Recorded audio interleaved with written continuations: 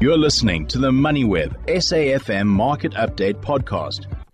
It's Monday, it's personal finance, and we're digging into trusts. Why would you set up a trust, what it all means, and what the best way is to go about doing that. I'm joined on the line by the director at Crew Invest, that's Eric Jordan, to take a look at this. Eric, good evening. Thanks for the time.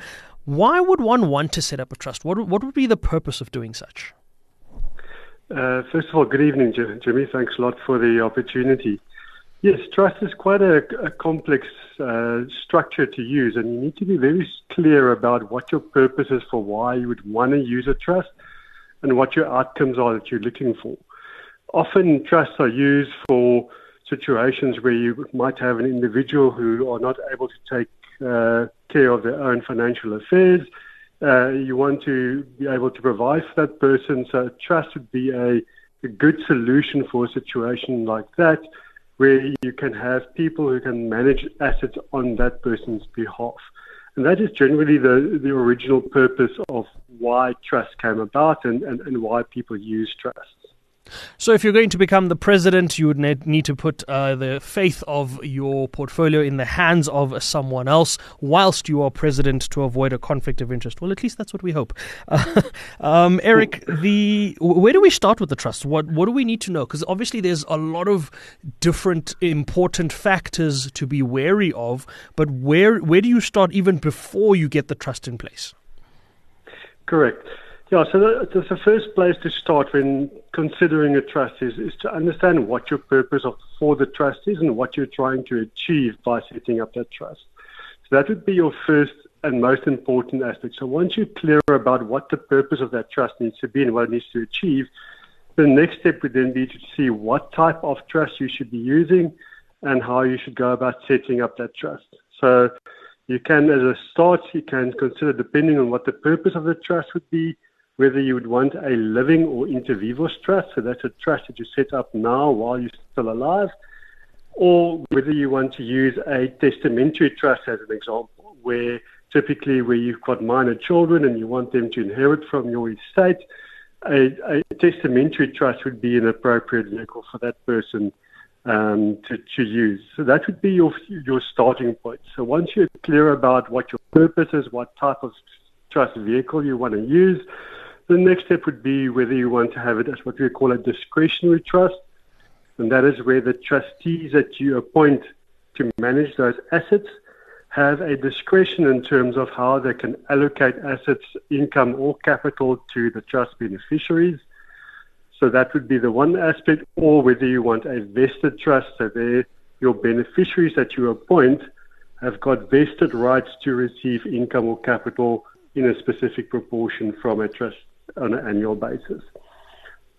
Eric, are trusts treated differently from a tax point of view? And if so, what are the implications around that? And what other administrative differences does a trust bear that you might need to familiarize yourself with before you set one up, or even as you are setting one up?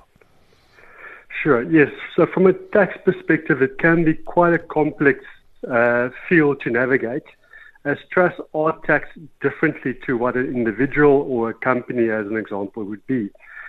So a trust, we look at whether the income that the trust earns, or the taxable income that the trust earns for a specific year, whether or not that income is distributed to the beneficiaries in the year or not. If that is not, that taxable income is not distributed in that tax year to the beneficiaries, the trust itself becomes liable for the tax, and the trust pays tax at a flat rate of 45%. So that's quite a punitive tax rate to bear. Alternatively, the trustees could vest that taxable income in the beneficiaries, in which instance the beneficiaries become liable for the tax on that specific income. So it can be quite technical and quite a tricky aspect to navigate, which brings me to the next point in terms of who do you bring into that to help administer that trust and to ensure that the trust itself is run properly. So there it becomes important to consider who you want to appoint as the trustees of that trust, how you draft your trust deed and what the powers are that's provided to the trustees. And then lastly is considering whether or not you need to bring in independent people, professionals who can help administer that trust. Because if the administration of the trust is not done properly, all that hard work could come to no effect, and the purpose of the trust could not be achieved. Plus, you might run into quite considerable tax issues that you might not have wanted. Some of the other issues you could run into as well would be around the investments as well. Eric, can a trust invest in offshore assets for its beneficiaries?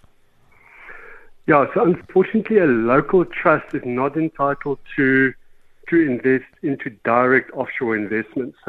Exchange control regulations at this point in time do not allow a local South African trust to remit money offshore into foreign currency.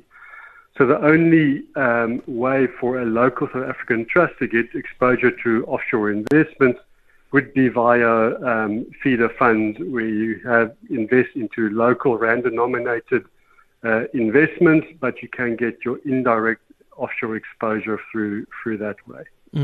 Eric, as we wrap up our show, there are good things to trusts, but there are also some negative things. I mean, people use words like alter ego trusts and sham trusts. And what do we need to know about those that you need to stay away from when you're setting up your trust? And what do you need to do to ensure that your trust doesn't get classified as an alter ego trust, for example? Yes. Yeah, so unfortunately, trusts have often been misused for people who want to achieve goals which were not really in line with what the purpose of the trust would be. So as an example, when we talk about an alter ego trust, that would be a place where an individual, a founder who sets up the trust, does not give up control over those assets and keeps on using the assets as if it was his own assets. In that instance, if any claims arise against the individual and they would want to attach the assets of the trust, they would, as an example, be able to prove or show that those assets, although it was registered in the name of the trust, the founder did not give up control over those assets and therefore it would be deemed to be his personal assets. So that again shows in terms of how important it is for the administration of the trust to be done properly, trustee meetings to be held on a regular basis, resolutions it's taken, that there is input from all trustees to show that it is not merely just the founder continued using those assets as if it was his own when it was still in his own personal capacity. Well, we'll leave it at that. There you have it, folks. If you're looking at setting up a trust, do your research, do your homework before you get involved. There are different implications, and you certainly don't want to be on the wrong side of that. That was Eric Jordan, who's the director at Crew Invest, sharing with us what you need to consider before you set up a trust. You've been listening to another MoneyWeb SAFM Market Update podcast, uploaded weekdays at 7 p.m. For more MoneyWeb podcasts, go to moneyweb.co.za or the app and follow MoneyWeb News for daily updates.